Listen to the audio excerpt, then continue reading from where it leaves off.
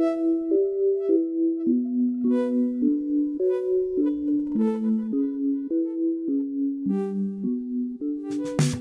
into the Think Deeper podcast presented by Focus Press. I'm one of your co-hosts, Joe Wilkie, joined as always by Jack Wilkie and Will Harrub.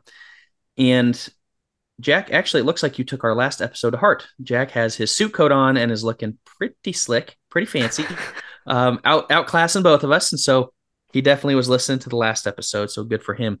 And Will has been to run after church. Okay, I'm overdressed. I'm just putting you guys to shame. Really, is all it is. Go figure. Yeah. And Will has been smoking 6 packs a day. No, just kidding. Will's voice is starting to leave. And so poor guy is getting sick. We had another member of the congregation dealing with the same thing. So that's kind of been coming around. And so he's got quite a low voice. So sorry, Will. I promise I did not take up smoking for all those. Yeah, no, we are not a pro smoking podcast. So absolutely not. But we are, we're going to roll right into this one. And Jack, this is an outline you put together. This is something that's been coming for a long time. We've talked about it a lot. I think it was a few months ago, even maybe a couple months ago, that we were saying, hey, we need to roll this episode out. It kind of got tabled, pushed to the back burner for a second, because this is something that seems to be ever relevant. It is, I mean, man, pretty much every week it seems like you see something on Facebook, something on social media, something in the church that speaks to this specific issue.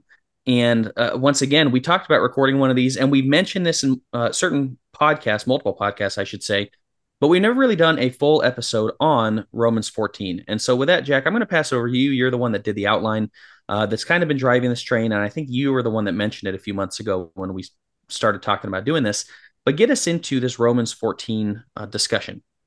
Yeah, I mean, we'll probably be doing some reading from it selectively through the episode, but it'd be good to catch up with it if you're listening to just read through the chapter. It is the chapter on matters of opinion.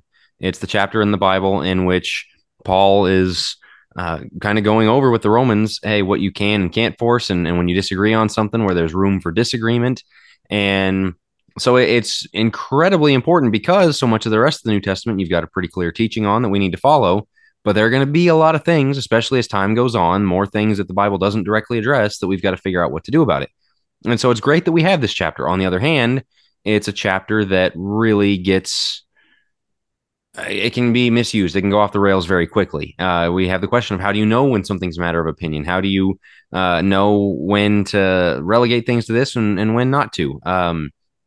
And so it's also something that applies in a ton of different discussions. We talked about dressing for church last week. Well, you had people say, well, it's a Romans 14 thing, so we can't really, say anything about it. Or it's all kinds of different issues, so many of which we have touched on are Romans 14 issues. On the other hand, opinions are there, but that doesn't mean that all opinions are equal at all times. Wisdom comes into it, principles come into it. There's logistics that we have to get into that make this very difficult. It's not cut and dry, and I think that's one of the blessings. And I want to lead with this. We're going to talk about this in a little bit, but this is a blessing of the New Testament. That we did not have 613 or however many enumerated laws. There's not as much. And there's a lot of it that's use your brain, use your heart, pray, use wisdom, give each other a little grace on these things where you come to a different conclusion. That's what this chapter is giving us. And so that's why we want to talk about it, is because this is one of those that the principles we lay out here, you can map onto dozens of other episodes we've done, episodes we will, Lord willing, do in the future. And so it's important to get this right. One of the, excuse me, I'm going to try to work through this. I probably won't be talking much, but one of the things that I did want to say as we introduce this episode is I'd be curious to ask those who are listening, do you think that for every single issue pertaining to God's word, every single biblical issue, do you think you have the 100% correct opinion on it? I would wager most people, hopefully, would have the humility to say, yeah, I think I've got it mostly right, but, I don't have the arrogance, the pride to say, yeah, I've got every single issue correct, literally on every single thing. And I think that's an important principle to keep in mind here, because we are going to be talking about some things that I have no doubt that maybe among our listeners, there's disagreement. We know there's disagreement in the church on some of these specific things that Romans 14 mentions, some of the things that we're going to talk about specifically. And I think that there's a mindset, a perspective out there from some people that, well, you have to agree with me on every single thing. Otherwise, we can't be in fellowship, or we can't, I can't really view you as a brother. And I just think that's a very precarious position to put yourself in, to assume that you have every single, and again, we're not talking primary stuff here. We're talking of the secondary and tertiary issues. The position that you have everything right and everybody else needs to side with you on every single little thing is a dangerous one. And so I just wanted to bring that up as we start this episode, that I'm sure I don't have everything exactly correct. And Jack, hopefully you agree. You probably don't have every single thing correct. And Joe, the same. It's not that we need to go around thinking, well, we can't know anything for sure. It's simply having the humility to say, I believe what I believe about the Bible, and I might be wrong about maybe one or two things here and there. Does that make sense? This is the difficulty of uh, all of these doctrinal issues, and why Romans 14 is so important is it reminds you not everything is a first level doctrine. There are things we can't Right. disagree on, and that's okay. Like that, we need to acknowledge that. But to your point, the people who make it that we can't disagree on anything, that the like smallest matter of interpretation is grounds of disfellowship, that's really dangerous, and it's really unhealthy for the church, for the individual. I think you get into the Matthew 7 with judgment, and you will be measured by the measure with which you judge others, right? So you have a lot of people that want to send people to hell for the smallest matters of interpretation and of opinion. That's a scary place to be for that reason, is because if you're willing to send your brother into hell, to cast him into hell based off of an opinion that you hold, how do you think God's going to judge you? Like, that's a very scary thing. And so we want to make sure that basically we want to understand first things first, the I guess the most matters of importance, which I would say baptism, salvation, obviously, worship practices, things like that. We want to get those things right, no doubt. When we're talking Romans 14, though, we're talking things like, which we're going to get into this discussion, Christmas. How do we celebrate Christmas? We are, I think by the time this drops, we're 2 weeks away from Christmas. That's, man, we're getting real close to the time of year where you have a lot of churches that are struggling with that It's specific a thing. hot button issue. Yeah. Yes. Do we celebrate it? Do we not celebrate it? Within the church, that is. And then you have in each other's homes. Do you celebrate it in your home? Do you not? Do you have your little nativity scene up in your front yard, whatever it is, or do you not? Is that a matter of interpretation or opinion? Um, we talked off air, going to R-rated movies. I mean, there's things like that, okay, I can't point to book, chapter, verse necessarily the way I can for something like baptism, of course, or faith in Christ, the Trinity, things like key things. We can't necessarily point to book, chapter, verse on these things, but they are important to the Christian faith. And this is where unity, I think, stays shallow in a church that's never willing to dive into these discussions because, well, hey, it's not that important. Like, it is worth diving into these discussions. It's just we have to make sure that we are taking care of one another, that we're not beating people over the head one way or the other on this. But I think the easiest thing to do is to back away and not discuss it at all. And that's why I think you have a lot of churches of Christ that have weak fellowship, is they're not really willing to take on any Romans 14 issues. So we agree on all the biggest matters of importance, baptism and such, but the way we live our lives is wildly different, drastically different throughout the week. It's like, well, hey, it's Romans 14 type of thing, right? We can't really bind that. And so how close are we going to be if we are living two separate lives? This guy goes, sees R-rated movies. This guy engages in, who knows what. He's not really showing up to Sunday night worship. That's another one, right? Like, you can't really bind that. He's not putting God first in a lot of ways. He's not praying that much during the week. And then another guy who's ultra into it. Well, we're brothers in Christ, and this is matters of interpretation. Like, how close, how unified are we going to be when you have people seemingly running in opposite directions when it comes to the faith? So that's why I think this discussion is so important, and why we're bringing it up is it's so much more than just, okay, we got baptism right, we got instruments right, things like that. That's fantastic. What about these secondary, tertiary issues, as you mentioned, Will? And so I guess the question that I'd start with, there's a couple different places we could take it, but I do, Jack, I want you to at least illuminate what weaker, stronger brother is, because there's a lot of issue surrounding this where nobody wants to be the weaker brother, right? Nobody wants to say, well, excuse me, please don't call me weak, that type of thing. Like, it's not a pejorative, it's not a negative term the way that a lot of people think, but get into what weak, strong means. Yeah, I mean, that's directly from the text in Romans 14. And so if anyone takes it as an insult, Paul was not insulting the reader. He wasn't insulting members of the congregation who had these opinions. It was somebody who has a narrower set of interpretation on things they're allowed to do, narrower than what God has said. They kind of draw the fence a little tighter than what God has even allowed for. The stronger brother is one who leaves the fence where it is. And so one of the important things is there's no category for somebody who makes the fence too big. If you make the fence too big and you're allowing things God doesn't allow, you're in the wrong. On the other hand, there is an acceptable range in which you can undercut it, but you can't overshoot it, right? There's what God prescribed, what he did allow, there's what he did not allow. And everything within what he did allow is there's where you differ on that is going to be a matter of opinion. And so the weaker is going to be somebody who tightens that up. And so it's talking about celebrating of days and observing different days of eating meats and vegetables, things like that, that they had interpretive issues over. And so there was a right and a wrong answer. And then within that right and wrong answer, there was how far are you willing to go with it? And so the weaker brother, and there's so many issues today that the weaker brother doesn't want anything left to opinion. And so you never end up having any weaker brother because the weaker brother just thinks he's always right. He thinks he's drawn the fence exactly where it's supposed to be, and the other guy is going beyond the fence. They don't realize that they won't acknowledge that, hey, I've gone too far. I've drawn this thing a little bit tighter than it needs to be. And if somebody else wants to go farther than I'm comfortable with, they're not in sin. I'm just not comfortable with it. On the other hand, those that would consider themselves stronger have a danger in making everything an opinion. Well, we can disagree on this. I'm fine out here, and they're 30 feet beyond the fence. Well, no, you're not. And that's one of the very powerful tactics of progressivism is to just say, well, we can both be right on this. We can, there's not really a hard fence there. No, there's a hard fence somewhere.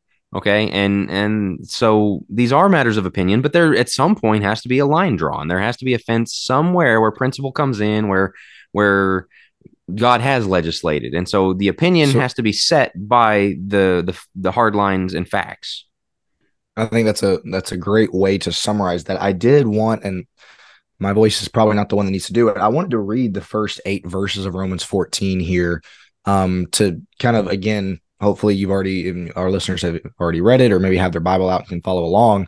But just to give very, biblical parameters to exactly what Jack just said, because in those first 8 verses, we get 2 crystal clear examples of what Paul is talking about here, the things that were going to be disputes over, and the things that he clearly labels as kind of a stronger brother, weaker brother thing that, at the end of the day was not a sin issue. So I don't know if one of you guys with a bit clearer of a voice wants to read those first 8 verses.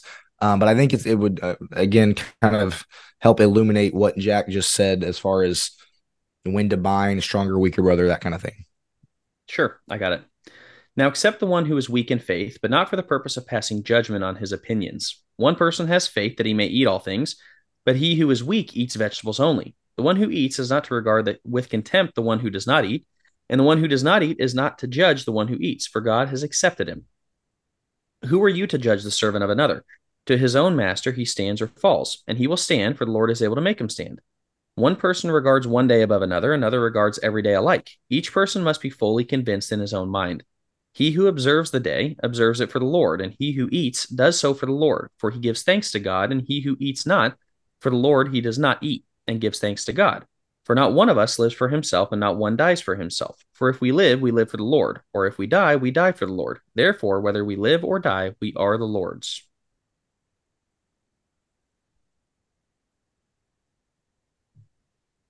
You gonna follow up on that, Joe? I mean, I'll jump back in. Oh, sorry. Yeah, I mean, it just sets the parameters pretty well. But there's 2 rules here. For the weaker brother, you don't judge the stronger brother for doing things that you're not comfortable with. It's okay that you're not comfortable with it. It's not okay if you make everybody stay inside the lines that you're comfortable with. For the stronger brother, you can't look at the weaker brother as dumb or just missing the point. If they say, look, I'm not comfortable with that, respect that. Respect that their conscience is wanting to be right with God, and they really believe that they're not allowed to do this thing that you think it's okay to do, and that you do have room on. Okay, don't look down on them for having a conscience that restricts them. That's okay. And then on the other hand, don't restrict them to where your conscience is. Don't bring everybody to the level that you're comfortable with and then call them a heretic or a sinner or whatever if they go beyond that. Fair enough. Two pretty straight line rules we have here. Here's the issue that you run into. How do you know? So you talked about the parameters, right? Like this fence, and the stronger brother there is that temptation. Everything's opinion. Let's just make this fence as big as possible. I can basically do whatever I want because it's all opinion and I feel right with God. And I do think you have in the progressive movement, kind of almost the Blues Brothers, like me and God have an understanding, right? Um, I think there is that in progressivism of like, hey, I'm good with God. I know I'm good with God. I have this personal relationship with him. Therefore, I can get away with anything that I want. That's a very scary thing. I would say it's also scary on the other end, as you talked about, Jack. How do we know how to draw the fence, basically? And I think this gets into hermeneutic discussion, which can be really difficult. That opens the door wide to, is it command, example, necessary inference, is kind of the typical hermeneutic we take. I think it's difficult to know exactly where the line is on things, but this gets us into, and I don't even know if we're quite ready for this discussion. I guess how we know where we are in this is part of this discussion, but the lines drawn has so much to do with Proverbs, in my opinion. It has so much to do with wisdom. Maybe we can't, it's kind of like, what's the purpose of the fence in the first place? I guess the purpose of the fence is to draw us closer to God, to make sure that we are pleasing to God in all aspects. I just taught on Colossians 1 today, walking in a manner worthy of the Lord, right? He talks about be holy, blameless, beyond reproach. He's going to say in 121, I think. Like, that's the purpose of the fence, is I want to establish a fence that's going to cause me to be pleasing to God. I feel like the stronger brother who wants to just ever expand the fence and get it as wide as possible, his whole point is to live life unencumbered and to live quote unquote free. But I don't know that it's really to bring glory to God in everything that he does, to walk in a manner worthy of the Lord. And this is where the wisdom comes in, is I can't necessarily find book, chapter, verse for some of these things, but the wisdom of the moment, reading the Proverbs and such, you can't bind that. But yes, that's how I'm going to walk in a manner worthy of the Lord. Does that make sense? So I feel like as you're talking about the fence discussion, there has to be a discussion surrounding wisdom where I can't necessarily point to the command or the example or whatever it is to determine that on what the outside basis is. It's going to be a wisdom thing. On the flip side, though, to the weaker brother, I would also say there's a level of wisdom there. They're timid. They don't want to come out of anything other than maybe like a 10 square foot box because they're afraid of maybe upsetting God. And I understand maybe they have the right mindset there as well. But I also think they're lacking wisdom in some ways. So I do think Proverbs heavily factors, and the wisdom side of it heavily factors into this discussion, if that makes sense. This is where I don't know, the common sense portion, I guess, needs to come in. And we still really haven't gotten into any kind of specifics because what everybody's going to want to know is, okay, well, how do you know if something's a Romans 14 issue? Well, how do we, because there are people who very passionately believe, let's go ahead and get practical here, any kind of religious celebration of Christmas is wrong, that it is a sin. Well, in their minds, that's not a Romans 4, or that's certainly not a Romans 14 issue. That's a sin issue. There are others who would say, maybe they don't even have an opinion one way or another on it, but they're certainly not going to call something a sin or not, or call that a sin. And so they would say that it is a Romans 14 issue. And that's, I think, really where the heart of this episode is going to go, is we have to kind of draw some lines on what is a Romans 14 issue and what is not. And in addition to that, Joe, you just spoke on this, just because something might be a Romans 14 issue doesn't mean that all discussion needs to be shut down on it. That, oh, well, I guess we can't talk about it because it's a Romans 14 issue. We've had that position brought up before with things like modesty, education choices that we can get into a little bit later. But while the Bible may not legislate book, chapter, verse command on, there are certain principles that we need to discuss, certain wisdom principles that need to be brought up. So, Jack, I don't know where you want to go next as far as, we kind of covered the weaker, stronger. Maybe talk about how to know when you are the weaker or the stronger brother on an issue, because something that's been brought up before, I think by all three of us on a different episode, Joe, you might be the weaker brother on one issue and a stronger brother on a different issue. There are different issues to where, it's not a label of, well, Jack's just the weaker brother in every single issue. Jack might be the weaker brother on XYZ issue, and he might be the stronger brother on another issue. To me, the point of Romans 14 is we have to figure out not necessarily who to select as the correct one. Like for all these issues, well, Jack as the weaker brother is correct on this issue and Joe is not, or vice versa. The goal of Romans 14 is, how are you going to live together as brothers and sisters? How are you going to have fellowship with each other, knowing that you're going to have differing opinions? As Jack said, you can't do that for every single issue. There are issues that if you're going to disagree on them, you can't be in fellowship. You can't be called a brother or sister in Christ. The point of Romans 14 is, okay, for all those issues that are not those things, how are you going to live together and be in fellowship? Not how are you going to convince the other one to join your side? How are you going to each be fully convinced in your own mind. Does that make sense? Yeah, this is the hard part about this is there's a very pervasive attitude, especially in the churches of Christ, of I don't interpret the Bible, I just read it. No, everybody interprets it. Things that don't require much interpretation, uh, thou shalt not commit adultery.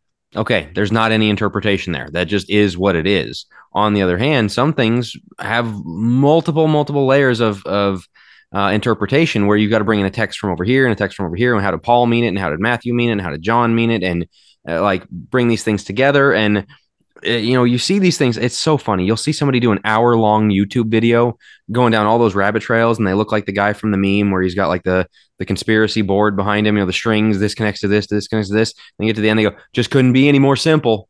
Like, hang on now. Like, no, what cannot get any more simple is baptism now saves you. And people want to make that blurry and muddy. It's not. Okay. So there's not interpretation on something like that. There's not interpretation on a lot of these things.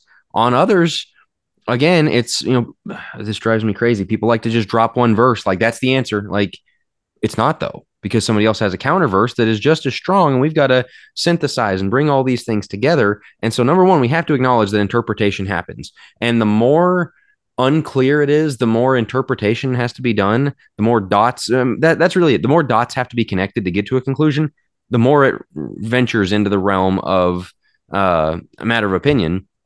And so you have to realize there's going to be things like that. One of the other things we have on this outline, we need to get to the term that somebody coined, the tyranny of the weaker brother. That is a real problem, especially in the church, where the weaker brother who is very convinced about where they are, they're convinced to go further as a sin. Everybody has to come to their level. Everybody has to do it the way they would do it. There's no point at which they allow people to go beyond themselves. They judge, they condemn, the word false doctrine gets thrown around like crazy. It just anything's false doctrine if I'm not okay with it. No, false doctrine is a very specific thing. It's a very heavy label to throw around. And so, no, we can't just label everything we don't like false doctrine. And there's got to be something where we look at and go, there's room for disagreement on this. As Will said earlier, if there's nothing in the Bible that you look at and go, well, I could see somebody coming to a different conclusion genuinely. And even though I would disagree with them, I think they'd be okay with God. If you don't allow for that, cut Romans 14 out of your Bible. It shouldn't exist. And so you've got that tyranny of the weaker brother thing where they always want it their way. But to Joe's point about the place of wisdom, this is the real issue underlying this whole thing. And it's what's driving this episode. It's an interpretation, an approach to the Bible that basically looks at it as a law, as a legal textbook, and says, look, if there's not a command, if there's not a very clear thing like that in there, we just can't say anything about it. Yes, we can. Like that is just unbelievable. And as Will was saying, it's used to shut down discussion. We're not legalists like that. And that's the beauty of the New Testament. God didn't enumerate all those laws. He gave us room to use our brains and put principles together. And people run in and go, well, you can't bind that. No, but you can recommend. You can point out. You can build cases, I guess would be the way to put it. To this point, excuse me, I always hear people say, God gave us free will because if he wanted to create robots who just did everything a certain way, he could have done that. But no, he chose to create people who wanted to follow him. I think that same line of reasoning falls right in with exactly what Jack's saying. If God wanted us to, basically have the answer for every single way that we live our lives, number one, he could have provided that. But number two, why did he not? Because what kind of free will would we have? It would basically be like, well, okay, that's what God says. You know what I mean? So like there are principles there that God does want us to choose, yes, to follow him and to draw closer to him. But the reason he didn't give us an answer for every single little issue is because it essentially would be just creating a bunch of robots who, all right, we got the answer sheet, we got the cheat code. Let's just do exactly what this says for every single issue. He didn't do it that way. And I think he didn't do it that way on purpose. I think it's also like a way that we are glorified above the old law. That we are the kingdom of priests now and all that in the old law, they were limited. It was basically your children, you've got to be handed what children have to be had. Where when you're a teenager, you're growing into adulthood and all that, you get the keys, you get to do a little bit more. That's what we have. And to throw that away and want to go back to being children, well, you don't have a verse, so we just can't bind that. Like, and I want to give a practical example before we get you back in here, Joe. We've talked a lot about the Disney thing. And man, Romans 14, Bible doesn't say thou shalt boycott Disney. Kind of weird. They forgot to put that one in there, I guess, like that 2,000 years ago, he forgot to add that to the list. And our whole point is like, there's a lot of principles you can put together of maybe don't walk into a park in which a trans man dressed up as Princess Snow White wants to come up and give your kid a hug. Yeah, I don't have a problem saying you don't need to be doing that. Oh, you can't bind that. You're going to disfellowship. Stop, turn your brain on, and engage in a conversation of wisdom, good, better, best. Is this something we ought to be doing?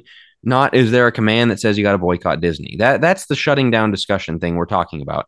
And it doesn't shut down discussion. It gives the framework for discussion. Okay, I can't bind this. I don't have a law I can point to, but I can advocate strongly to say this is the right thing to do. As Will already mentioned, that's the same thing with schooling. We are strong homeschool advocates, and we've got a million and one reasons as to why I think you should homeschool your kids or private school or Christian school, whatever it is, getting them out of the public school. Well, you can't bind that. And again, it shuts down discussion. No, it is not shutting down the discussion. There still is a discussion to be had. And just because you come ill prepared, you come to a gunfight with a knife. Sorry, that's not my fault. Like, you came ill prepared without any evidence other than you can't bind that. Yes, but what's best practice? And once again, getting back to your fence point, Jack, it's the relationship that builds the fence. And to your point, Will, God wants the relationship. He's always wanted the heart, back to Adam and Eve. He's always wanted the heart, even within giving the law of the Old Testament. The whole point was, and Jesus makes this very clear with the Sermon on the Mount, right? He's showing the heart behind the law. Like, you're okay, great. You're not you're not committing adultery, but you're still lusting. You're not murdering, but you're still angry with your brother and calling him all sorts of names. Like, there's the heart behind it, and God's always wanted that. And so that's what frames are like. Every person has a fence, so to speak. Every single Christian has a fence as to what they allow, what they don't allow. And that is built on the relationship with God. And if you can point to scripture, you feel very assured in your understanding and reasoning of scripture, and you say, this is what's going to bring me closer to God. That's what we're talking about. Sometimes that's going to be a more restricted conscience, be weaker. Sometimes it's going to be a little more open, but inherent is in that is I have a strong desire to have a relationship with God, and I am trying to back this up in scripture to the best of my ability. I'm not coming out with some wild thing of, Beth Moore told me to do it. No, this is grounded in scripture, and somebody may come and go, hey, what about this scripture? Have you considered this? Have you considered that? That's how we have these discussions is, have you considered this point, the wisdom of this certain thing? And I would look at it and I would go, what's going to bring you closer to God? Giving hundreds or thousands of dollars to Disney, putting your kids in front of a trans agenda, basically radicalizing your kids from a young age, same with the public school, or not? Can we have a discussion on what's wise and what's drawing us into a closer relationship, specifically our kids, into a closer relationship with God? That's the discussion that ought to be had. Well, we've railed on this before. This is why so many Christian families are kind of being hung out to dry on these issues. It's because our pulpits are not teaching these things that you quote unquote can't bind. It's kind of, and again, that's a generalization, but for the most part, in our pulpits, preachers are teaching and preaching things that are only book, chapter, verse commands. We should be teaching those things. Don't mishear me. But this attitude of, well, let's just leave out everything that might be, might have some disagreement on, or might be, some interpretive differences on. Christian parents and Christian families need and want to know how to handle these things. And they're not getting preached on, from the pulpit. They're not getting taught on. And so I do think that's part of the breakdown of the Christian home is Christian parents are kind of left without answers on how to handle these things. And so they just go with the flow. I guess I'll just do what everybody else is doing. If it doesn't really matter, if it really is a Romans 14 issue where I send my kids to school or how I allow my kids to dress or whatever it is, lo and behold, we've got families that are disintegrating spiritually before our very eyes. And something my wife it drives her insane is like Facebook parenting groups or, mom blogs or whatever, that there will be something that is just like stone cold scientific fact. This is like, there's a better thing to do for your kids, a way of raising them, discipline. I mean, just things that like whatever topic it is, but there's a few of these things.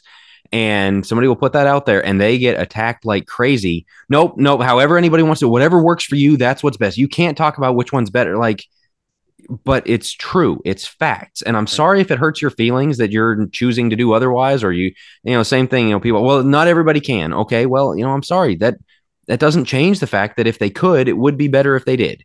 And you just run into this. I think to give an example of what you're talking about with the parenting thing, like Parents who let their kids just stare at a screen all day or eat whatever kind of Yes. junk food they want. I'm assuming that's what you're talking about. Yeah, and Yeah. they say that, oh, you're parent shaming if you tell that mom that she shouldn't put an iPad in front of her kid 8 hours a day. Like, I guess I am. Okay. I'm help. Which one loves the kid here? The Right. person who's just going to coddle the mom and help her feel better about herself and tell her you're doing a great job. Like, we got to stop doing that. We have to say some things are better than others. Some choices are better than others, and that it is there. There's a room for opinion. There's gray area. There's not a hard line. But this is a point I made to you guys when we were kind of putting the outline together. There was a Supreme Court case about obscenity, pornography, something like that in the 60s, and they were having a hard time like defining at what point is the line crossed? What is too far? Like, is that? Is this obscene? Is that obscene? And one of the justices, I think it was Justice Potter Stewart was his name, said, "Look, I can't tell you what it is. I just know it when I see it." And on the one hand, like for a Supreme Court justice, that's incredibly unscientific, like incredibly undefined, and that's a little tough to work Very around. subjective. On the other hand, you kind of get it. Like, there's things that are clearly not. There are things that blur the gray area. Some of it probably crosses, some of it probably doesn't. And then there's stuff that there's just blatantly like there's no discussion. There's no question on that. And what I think we do in the church is we blend all of these things together and make them all the same. It's like, no, some things, even though we don't have a hard fast line, some things are just over the line. They just are. And we have to be able to say that, even though there's a large gray area that is Romans 14 that some of the people might actually be on the wrong side of, and some of the people might be on the right side of. And it's kind of hard to say, okay, but the absolutely specific things. And so, you guys just did a gym episode on entertainment choices. There's a lot of gray area in that. The Bible doesn't say a lot about movies. Okay. I mean, like once again, this is where we were given brains to extrapolate principles and use them. And so some people might think Christians should not watch movies at all. I kind of trended that direction myself for a little while, but I don't know. I'm not quite there anymore. Movies with language, movies with this, that, or the other thing. And so there's a lot of, well, you just can't say, and it's up to everyone to determine what they're okay with. To a degree, I think there are certain movies, The Wolf of Wall Street, that is packed with nudity, drugs, sex. One of the worst movies ever put out. Was it like 500 F words or something? No, it's like 800 that? or 700 plus. 700 plus. In like a 2-hour movie. Words, yeah. And not that we've seen it. This is just, reading the plugged in or whoever, kids in mind, whoever did it. You can't come in and Romans 14 doesn't tell us what's wrong. You can say that's wrong. So that's my point about Same the whole, like, 50 I Shades know, of Grey and stuff like that. Yeah. I know it when I see it. Okay. They're Game of Thrones, like somebody said, you want to watch Lord of the Rings or watch Game of Thrones, watch Lord of the Rings, and every 10 minutes stop and watch some porn. Like that's kind of the same idea as they were going for this medieval feel with a lot of sex in it. No, don't watch that. I'm okay saying it's wrong for a Christian to watch it. Well, where's your Bible verse? I have a brain. I've got principles in the Bible that tell me what things I shouldn't be looking at. I know at which point it crossed the line. Again, now there's a lot of things that I wouldn't watch that somebody else does where it's like, we got to give a little bit of room here. There's things I might watch that somebody else might not watch. But there are certain things where it's like, we can say this is wrong. That's always sorry, go for it, Will. No, you go ahead. I'm going to move on to something else. So you go ahead. No, that's just always the toughest part. Is it goes back to, I think, Jack, you were making the point of the legalism. We really want that checkbox. We really want to just be told, what can I do? The rich young ruler, give me the list. And Jesus says, where's your heart? And that was the problem. That's exactly it. Well, this is the issue with this is I'm sure there are listeners to this podcast going, okay, guys, like, tell us what entertainment choices, maybe what that is. We can't. And I'm not going to necessarily judge you, but at what point does that become a judgment? I do think it is the eye test. Now, here's the issue. There are some Christians that I think their conscience has been seared to the point that they would watch Wolf of Wall Street and go, what's the problem with that? Now, how did they get to the seared conscience point? And can we still consider them brothers, sisters in Christ? By going over the line a little bit here and there. Yeah. Correct. And so this is the point is they probably took what was their conscience and they stretched it a little bit, way more than it should have. It's like a rubber band. They stretched it and then they stretched a little bit more and they stretched a little bit more. And it gets to the point where it like has no form. It has no shape of what it was before. And I think that's a very dangerous part of this discussion is to make sure if we are going to take the side of liberty, once again, what is the point of the liberty? It is, okay, for entertainment, you're not necessarily being drawn closer to God and watching some Disney movie. I shouldn't say Disney. I'm trying to think of some, Some filthy benign movie. movie, Oh, or some some filthy. I'm benign. Oh, saying I'm sorry. some benign movie. Yeah. I'm not necessarily being drawn closer to God because I'm watching Star Wars. I'm not. But at the same time, it's not taking me further from God. Right now, Wolf of Wall Street, I feel like that very much is taking me further from God. There's a large spectrum in between, and this is for each person to know. What I will say is be very careful pushing the conscience. Well, it's not Wolf of Wall Street. Yeah, but it's not Star Wars either. It's somewhere in the middle. Transformers might be one of those with Megan Fox, just very immodest. Should I be watching it? If you have that in the back of your mind going, okay, this isn't what I used to watch. My parents would have never let me watch this. Yeah, it's kind of an adult thing. I probably shouldn't be, but hey, I'm an adult. We're all okay. I'm not lusting, whatever it is. Okay, now we're starting that process of searing the conscience over to the point where you can get to the other side. And to me, that is wrong. Where you begin the searing the conscience side, where you're starting to take that out. Once again, it's so subjective. I don't know what's going to sear somebody's Well, conscience, but I I wanted do. to say this. I know Will's got a point to move on, so just hang on to your Sure. thought for just a second here. Yeah, you're good. About the subjective thing, we're dealing on principles and not commands. That's what you have to realize. That's what we said that Romans 14 starts the discussion is the recognition that it's principles and not commands. What frustrates me about the people that use it to shut down the discussion is they won't allow the principles to be discussed. Because the other thing is we can give a principle of like, you should not watch something that is going to draw you further from God. That's a good biblical principle, right? Yeah. The application of that, okay, what draws me further from God? What is coming between me and God? Is going to vary person to person. Sure. And so because it varies, that's what the people that are shutting it down say. Because of that, we just shouldn't talk about these principles and act like there's a specific way to handle this. No, we should. We should acknowledge that, hey, we're not all going to agree exactly on how this comes down, but we should get the principles out there and all amen the principles. Because I think the problem that you have is there are people that don't amen the principles, the people that want to skirt the principles that are using the shutting down of the Romans 14. And I'm not saying everybody who shuts the Romans 14 discussion down does, but the people or use the Romans 14 to shut the discussion down. I'm not saying they all do, but I think some of them do. I think the people that do shut that down are opening a door for other people to ignore the principles of the Bible. It's actually a really good point. So, yeah, no, that's a great point. What do you mean actually? That's backhanded I was shocked. Yeah, no, I Shaq hadn't made a thought good of point that. for once. No. Blind squirrel. Yeah, I guess. wow, that's exactly. No, I hadn't thought of it from that angle before. That's what I'm saying. Like we discussed a lot of this stuff off air, and that's something you did not discuss. And I thought, hey, that's pretty good. So Go for we've it, gotten very practical in the last few minutes, and I was talking to the guys before. I think that's always very helpful for listeners. Is when if you just kind of talk esoterically and kind of intangibly, it's hard to grasp. So I'm going to go back to Romans 14, and I'm going to read 14 through 17, and kind of give some practical examples of how I think this applies. And guys, if I'm off, you can correct me and maybe give your take on it. Romans 14, starting in verse 14. I know and am convinced by the Lord Jesus that there is nothing unclean of itself. But to him who considers anything to be unclean, to him it is unclean. Yet if your brother is grieved because of your food, you are no longer walking in love. Do not destroy with your food the one for whom Christ died.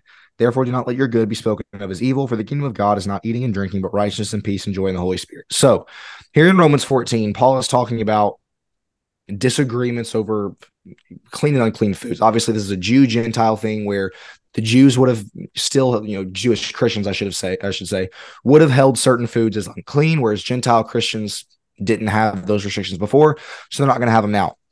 To me, the application of that, put it into modern day terms, because you always get the question of what does the weaker brother need to do? What does the stronger brother need to do? The command there is very clear that the stronger brother should not destroy or cause the weaker brother to stumble based on his freedom, based on his liberty.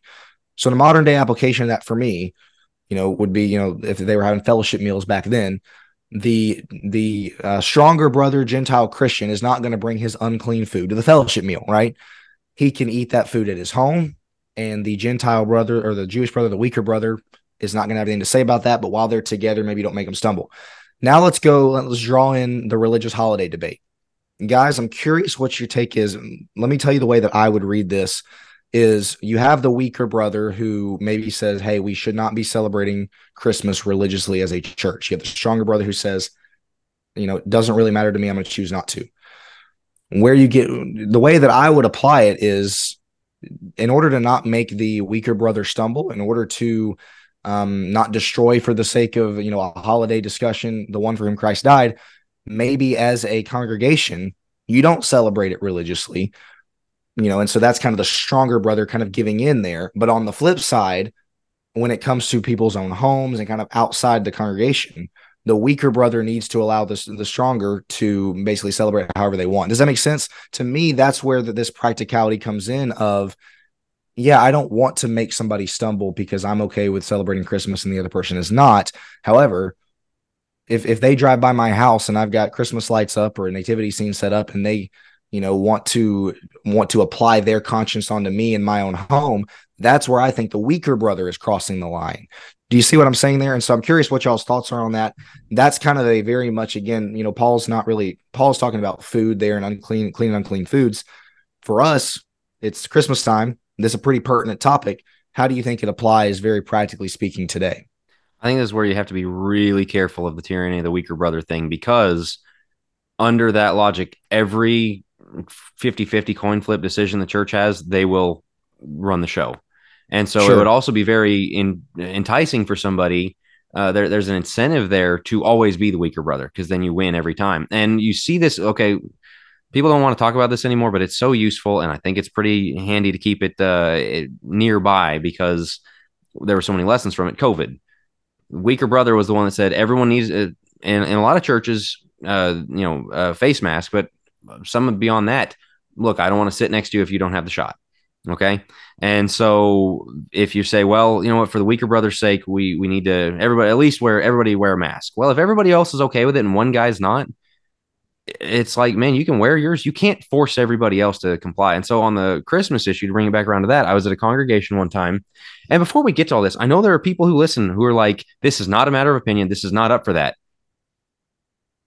Consider you might be the person who is drawing a line tighter than it is, because there's, again, Paul literally mentioned holidays in verse 5 too. Observance of days. And it's one of those that it's a matter of interpretation, because you got to string a bunch of principles together and not a commandment. You can say, well, we don't have a commandment to celebrate the Lord's birth. You're right. We don't.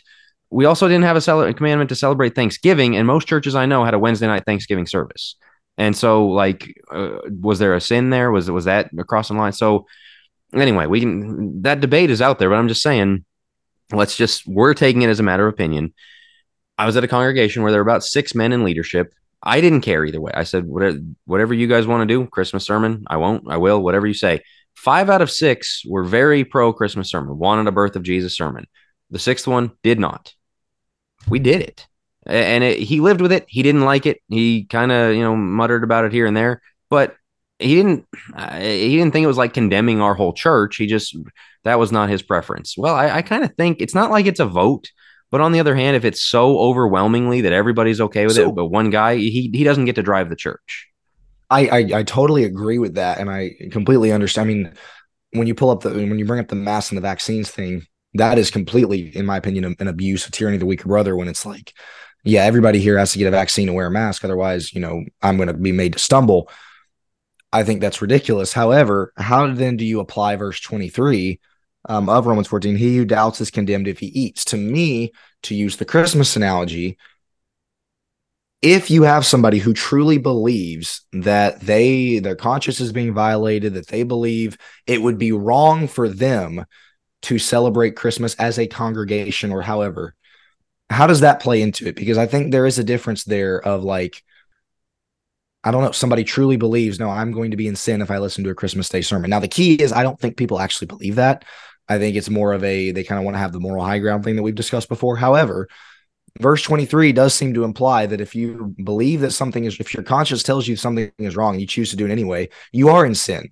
Whereas the stronger brother has more liberty and, doesn't affect his conscience. And so therefore he's not in sin. I know we brought that up before, is that your conscience kind of does have a say-so on this. So Jack or Joe, either one, how does that apply to what you're talking about there, Jack? Yeah, I was going to pass that to Joe because it's a hard question, but I guess I'll take it back. Either one of you.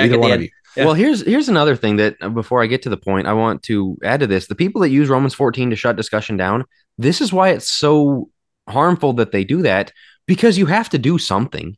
Well, Romans 14 about Christmas. Okay, but what's the church going to do? And if you default to Romans 14 means we just the weaker brother never has to go along with other people or whatever. On the other hand, you say, if they do it, they're condemned. I know some people who would just go to another congregation exclusively on Christmas and Easter to dodge those sermons. I don't know that that's great because they're at the point where they are subverting their elders, saying, "I'm submitting to you, except for not in this one." But their conscience, it's a tough thing to handle. I really don't know, and full steel, man. I really think there are people that would be deeply uncomfortable to the point of thinking they might be doing something wrong, and to that person, yeah, I can't tell them you have to do that. I really, you're put in a tough spot there. On the other hand, I don't think it would be healthy to tell them you get to dictate what everybody in this congregation does. Like, hey, you're Sure. part of this family, and there's going to be things that we do that you are dead set against every now and then. If it was everything, if it was a lot of things, if it was more than a few things, they probably wouldn't be there. But this is finding unity with each other, is kind of living through things that you don't like sometimes, that you're not in favor of. I think this is to that point. This is where elders or leadership needs to study with them. They need to make their points known and say, "Hey, I'm not okay with this. Let's study this together." And if and when it comes out that this is an opinion, a matter of opinion, if you can point to why you absolutely believe this is and some people will never come off of that. This isn't a matter of opinion, and here's why. If they can be convinced, they don't even have to be convinced of the other person's opinion, right? They can still hold firm to, "Hey, I believe Christmas is wrong, but I do believe that's an opinion of mine." In that sense, I do think that they can go along for that one Sunday when everybody else is, That I because agree they with. Sure. realize it's an opinion. If they can be swayed, that's after after a deep discussion with the men of the congregation, whatever it may be, a deep study. If the men of the congregation see that this person's really not coming off of it, they have been studying, in my opinion, I would say it's better to not. However, if that continues to happen, that is where, again, we're dangerously close to hitting that tyranny of the weaker brother, where you go, "Brother, you've fallen on the weaker end and we've gone your way the last 3 times. I'm sorry, but clearly something's going on." And here's I guess, a question for you guys. Is the goal, it doesn't seem like it in Romans 14, but should the goal be taking a weaker brother and making him a stronger brother? Or is that a bad goal in general? And I know, Will, as you talked about, sometimes weaker, stronger, you'll be weaker in one thing, stronger than the other. But should the idea be getting them to, have a better conscience or a stronger conscience? Or should we just let them stay in that? Because Paul seems to indicate he is right. His strong conscience is correct. He's going to say this Verse in, I think, 14. 14, Yeah. verse 14 and in 15, verse 1. Like, he seems to show, yes, the strength or the strong conscience is better. So should the person with the weak conscience, let's say about Christmas, should they be trying to get to the point where their conscience is stronger about it? And I think that has to start with, whether the question is yes or no, that has to start with them recognizing it is an opinion and not Correct. something that can be bound. Well, that's the hardest thing in the world, is for the weaker brother to realize this is just my opinion. They have the hardest spot in this whole thing, is allowing something that you're just not comfortable with, and saying it's not wrong. I really am not comfortable with it. I really would not do it, but the other person's not in the wrong. That's really hard to do. And so I think it would be fair to say it's good to hope that they come around to the mature position. It's not okay to expect it. Like, Sure. all right, come I don't. around, or Yeah. like, give them time, and if they don't, then they didn't. Like, I was. some people just won't. I was just gonna say. Yeah. I don't. I don't read from Romans 14, Paul saying, "Hey, let's try to get everybody to the stronger brother position." Joe, I get why you asked the question, because it seems as though the stronger brother position is correct. Um, from what I see in Romans 14, Paul is simply trying to set the framework for, this is how you operate under, these disagreements, and this is how you come together. This is how you be To create unified. unity. Create unity. You have your different consciences, your not different consciences, but different margins for error, different margins for your conscience. What I'm trying to say, and you live with it, and you be unified with it, and you can still fellowship, and you have a clear line on what is a primary doctrinal issue, and for those issues that are matters of opinion, the stronger doesn't make the weaker brother stumble, and the weaker doesn't bind his conscience on the stronger. Joe, you mentioned how that's pretty idealistic of you, Paul. Kind of tough to do, and we do see that today. That is very tough, because it seems as though the weaker does kind of always want to basically not budge on anything, and so it's the stronger brother who's continually having to give in and give in and give in. So yeah, that's what makes it tough. But to your question specifically, Joe, I don't see that, but at least from Romans 14, that we should be trying to move everybody to the stronger position. It's just more so, this is how you live with each other, and this is how you have unity.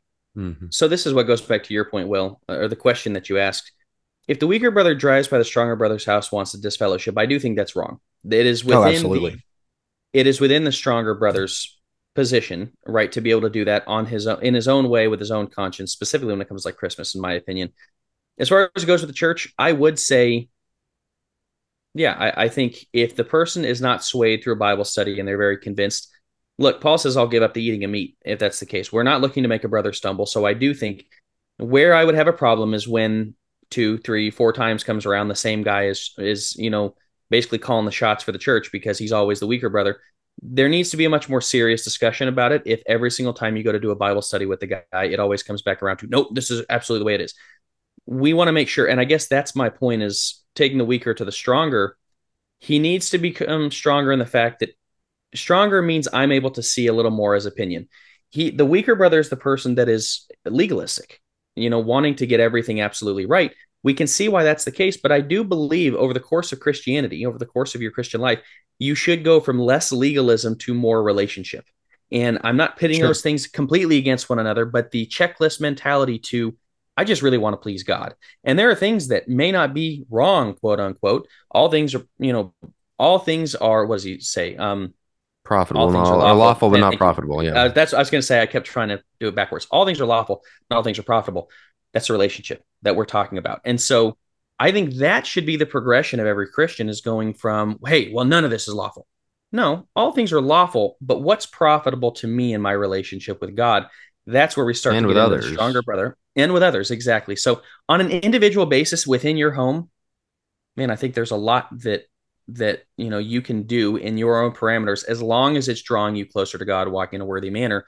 When it comes to the church, yeah, I would say we want to yield to the weaker brother where possible, but I would study and study and study and study to try to see where they're at. So it's not just, hey, I saw the scripture one time and now I get to determine the course of the church because I read scripture and became convinced in 15 minutes. No, we need a lot of study that's gone into this to determine before we let that decide the course of the church, is what I'd say. But Jack, you had mentioned I think we got some time just on the elders. What can elders specifically bind? This is something you've been into a lot. You've been writing on it, thinking about it, reading on it. How much should we expect elders to bind? We've kind of beat the Christmas one to death, but there could be a lot of other things. I mean, we talked about the color of the color of the carpet, the cover over the Lord's Supper. These things split churches, and some Well, people the, get the very church up in clothes arms. thing, like There you go. Sure. some people think it's the most abhorrent thing in the world for an eldership to say, look, we expect you guys to dress up. Not like you have to buy clothes you can't afford, but like there's going to be a standard set here, and we're going to encourage that, or whatever. Even modesty. Some people think it's the worst thing in the world when a woman is pulled aside to say you need to put some more clothes on. And well, Romans 14, elders don't, and I've even seen discussions about like, well, what authority do elders have? Well, they can, enforce the command, or they can bind the commandments that the Bible gives. Beyond that, not much. And so, like a Wednesday night, or like Wednesday night study, let's just say that, 7 o'clock on Wednesday night, any able-bodied person, we expect you to be there. Well, they can't bind that. There's not a command that says that. Well, then what are they doing there? Why are they there? If God did not delegate them any authority to make specific decisions about what they think is best for the health of the congregation, can they take that too far? Yeah, every authority hierarchy that God set up in mankind, whether government, whether parents, whether husbands, whether church elders, can go too far, can overstep their bounds, and that's a real issue that happens. Absolutely, amen.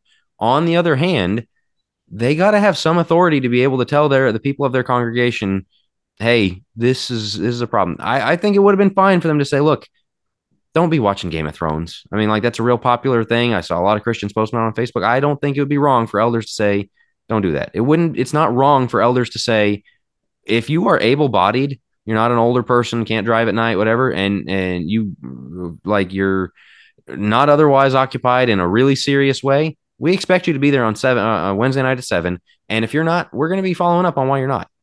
Well, they don't have that authority in Scripture. Romans 14, it's a matter of opinion whether, Wednesday night. That's what they're there for, is to come up with how in this congregation we're going to do it, is the Best specifics. practices. Yeah, best practices. And if they don't have that authority, if all they can do is enforce the commands that anybody can read in their Bible, or encourage, they wouldn't even let them enforce them, but encourage the commands that anyone has in their Bible, why are they there? And so it is for things like this, for modesty, for Wednesday night services, for what the church is going to recommend on holidays. For somebody's got to decide, are we going to have a Christmas sermon or not? Well, you've got to have that in there. You've got to uh, submit to that authority to make that decision. And that also means sometimes thinking they missed that decision. They might have got it wrong. But if not them, then who? Let me also jump on a soapbox real fast because this is something that, as you were talking and as Will was talking earlier, No, we kind haven't of had hit one of me. these in a while. Yeah, the idea of the weaker brother, he's got such problems. He thinks it's a sin. Boy, he's up in arms about something, and yet all he wants to do is gossip about it and potentially either leave the church or just fume behind the scenes. He really thinks the other people are sinning. Okay, let's take Halloween for instance. Now, I think Halloween's wrong, but I think it's a matter of opinion, personally. Um, where I am today, I don't celebrate it. I'm not. I think you guys are less dogmatic about it than I am. Truly, a weaker brother, stronger brother thing. I would be the weaker brother in this situation. That you guys are stronger. If I really thought it was wrong, I better have the guts to go to you. If I thought you guys were in jeopardy, to go to you and to make it right. And I'm gonna say it. I don't think I'll get in trouble for mentioning it. It was our podcast. The alcohol podcast showed just how brutally off we get this in the church. We had letters written about us. We had private messages, not asking, hey, I think this is where we're at, or things like that, flaming us. You guys are in sin. You're going to hell. All of these things, never really checking on the state of our souls, never wanting to engage in a good faith discussion. I shouldn't say never. We had a few that did want to engage in good faith. But the alcohol podcast showed me we have a lot of the brethren who, look, they want to have that conscience where, no, we're not going to do it at all. Okay, that's perfectly fine. But then the way they went about it, they want to judge us for it without ever checking on our soul, without ever doing a Matthew 18, without ever coming to us going, guys, I really think you're in sin. Instead, they'd rather write a letter about us and try to get us kicked out of the church and call us heretics. At what point does the weaker brother ever get to do that? I'm not seeing that in Romans 14, where you get to secretly stand behind the scenes, write letters about your brethren, and say you're going to hell for it. If you have a weaker conscience and you really do think the stronger brother is in sin, go to him. Matthew 18 still applies. You need to go and try to make this right and try to save this man's soul from hell if you really think it's that serious. People don't, it's to your point, Will, people don't take it that seriously. They want to act like it's not a matter of opinion, but when it comes to actually caring for the other person's soul, they act like it's a matter of opinion. So which is it? Is it a matter of opinion, or is it truly a law that you're trying to follow? Because if it's a law, then the other person is in jeopardy.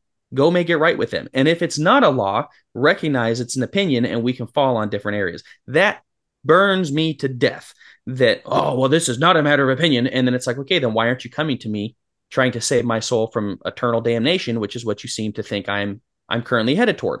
Come on. That's super frustrating to me. I Sorry, agree. it's just a soapbox. I agree and disagree. Where there's a relationship prior, I think there should be like, hey, brother, what's going on here? I think you're really in the wrong. Some of the other ones, hey, this is a public teaching that's going out there, and we're going to publicly oppose it. Okay, that's fine. I think we do that, and so I'm okay with that to a degree. On the other hand, this is the hard part. Something like that was the whole point of our episode. Was this is a Romans 14 issue, which I mean, we got that idea from reading Romans 14, verse 21, which makes it a Romans 14 issue. People like that was the thing I just replied with every time is like, if you don't think it's a matter of opinion, why did Paul call it one? Okay. I'm just siding with him here. So we're not going down that road again, but it's there. To them, it's not that. And that's the really hard part. As I said earlier, that is the challenge to somebody who's the weaker brother, is to recognize when you are being the binder, being the one who's going too far with it. Promoting a principle, saying I think this is the best application of this principle, that is not binding. That, having discussions, saying this I think is what we need to be doing in this day and age, I think this is the proper application of these scriptural principles, that's not binding. Binding is something like exactly what you're talking about.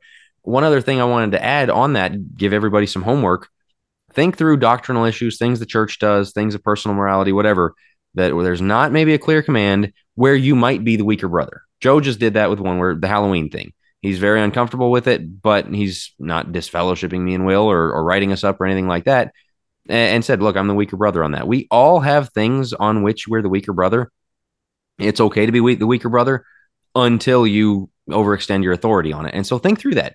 Are there things that I'm not comfortable with, but that I allow and don't write people out of the church for disagreeing with me on? If there's nothing like that that comes to mind for you, that's probably not good. To Will's point earlier of, you're probably not right about everything exactly down the line. And so you've got to have things like that. If everything is that way, there's a problem. If there's nothing that's that way, there's a problem. That's a good point. I don't have I much to would add. I would actually disagree with you a little bit on the public side of things. I know what you said. You disagree with me on it. I don't have a problem with them publicly opposing our teaching. I have a problem with them publicly calling us heretics that we're going to hell without ever Oh, well, coming to yeah, us. yeah. I mean, no, There's there's a a big degree to which it difference. got Correct. a There's a little. big difference in that, and I'm not trying to make a big point of it, but I'm just saying if you're going to condemn somebody, go to them first. If you're going to oppose our teaching, that's perfectly fine. Hey, they taught this. I agree. I disagree.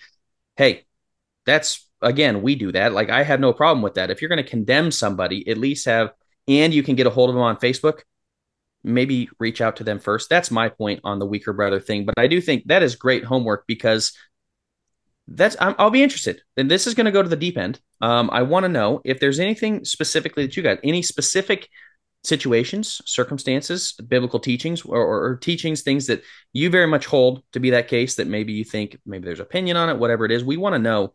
But I love that homework of where do you fall on this, and what things do you struggle with, or maybe don't struggle with, that speak Well, to matters of opinion or not. one more thing. This is where the tyranny of the weaker brother thing becomes really bad. And we were talking right before we got on air about one strike fellowship that the church has. I disagree with you on one thing. You're done. We've talked about before people who love the podcast until the one episode we say something they disagree with, and then they hate us. That stuff's got to stop because it keeps people from opening up and saying, well, I could, see you being wrong about this, that, or the other thing. You can't, there's no room for doubts. There's no room for gray area. There's no room to have discussions because somebody might There's write no me room out of the for church. Romans 14. There's no Yeah. room for That's Romans right. 14. It's awful. And so that's why this is such a big deal. I mean, on the one hand, you've got people cutting everybody down. On the other, you've got everybody just shutting down discussion, saying we've got to keep Bible teaching to this incredibly narrow road of narrow road. That's the wrong word to use. Narrow road's good. Like an incredibly narrow, strip of things that we're allowed to talk about. That's why we have to get this right. So, Will, you've been trying to close, so I'll let it go so we can do that. So, No, I was just gonna say I have nothing else to add, and my voice is hurting, so I was gonna let one of you guys close. all right, I'll take it over then. Again, Focus Plus, leave the comments for the deep end. Should be an interesting one. Everyone else, Facebook, of course, we've got our page out there. Keep an eye on that, or our YouTube. I've been really busy trying to finish a book, and so I have not done a great job of checking up on comments, but I'm going to. I'm going to try and respond. We do love hearing from you guys. It's important stuff, and we're glad that people are engaging with it, thinking about it, have your own opinions on it, and so yeah, let us hear what you have. If there's nothing else, we will talk to you guys next week. Oh no, Joe has 2 fingers up. You have 2 more things. No, not two more things. 2 weeks until Christmas. Get your orders Yes. in. We did not do any at the beginning. We didn't even talk about it. We didn't do any Yeah. ad reads, nothing like that. 2 weeks until Christmas. Please get Gift your orders cards. in. It might be too late to ship, but we have Focus Press Store gift cards and Focus Plus gift cards. So Focus check Plus that gift out. cards. That's good stuff. Yeah. So yeah, make sure to check that out. We'll wrap with that. All right. Good call. Thanks. We'll talk to you next week.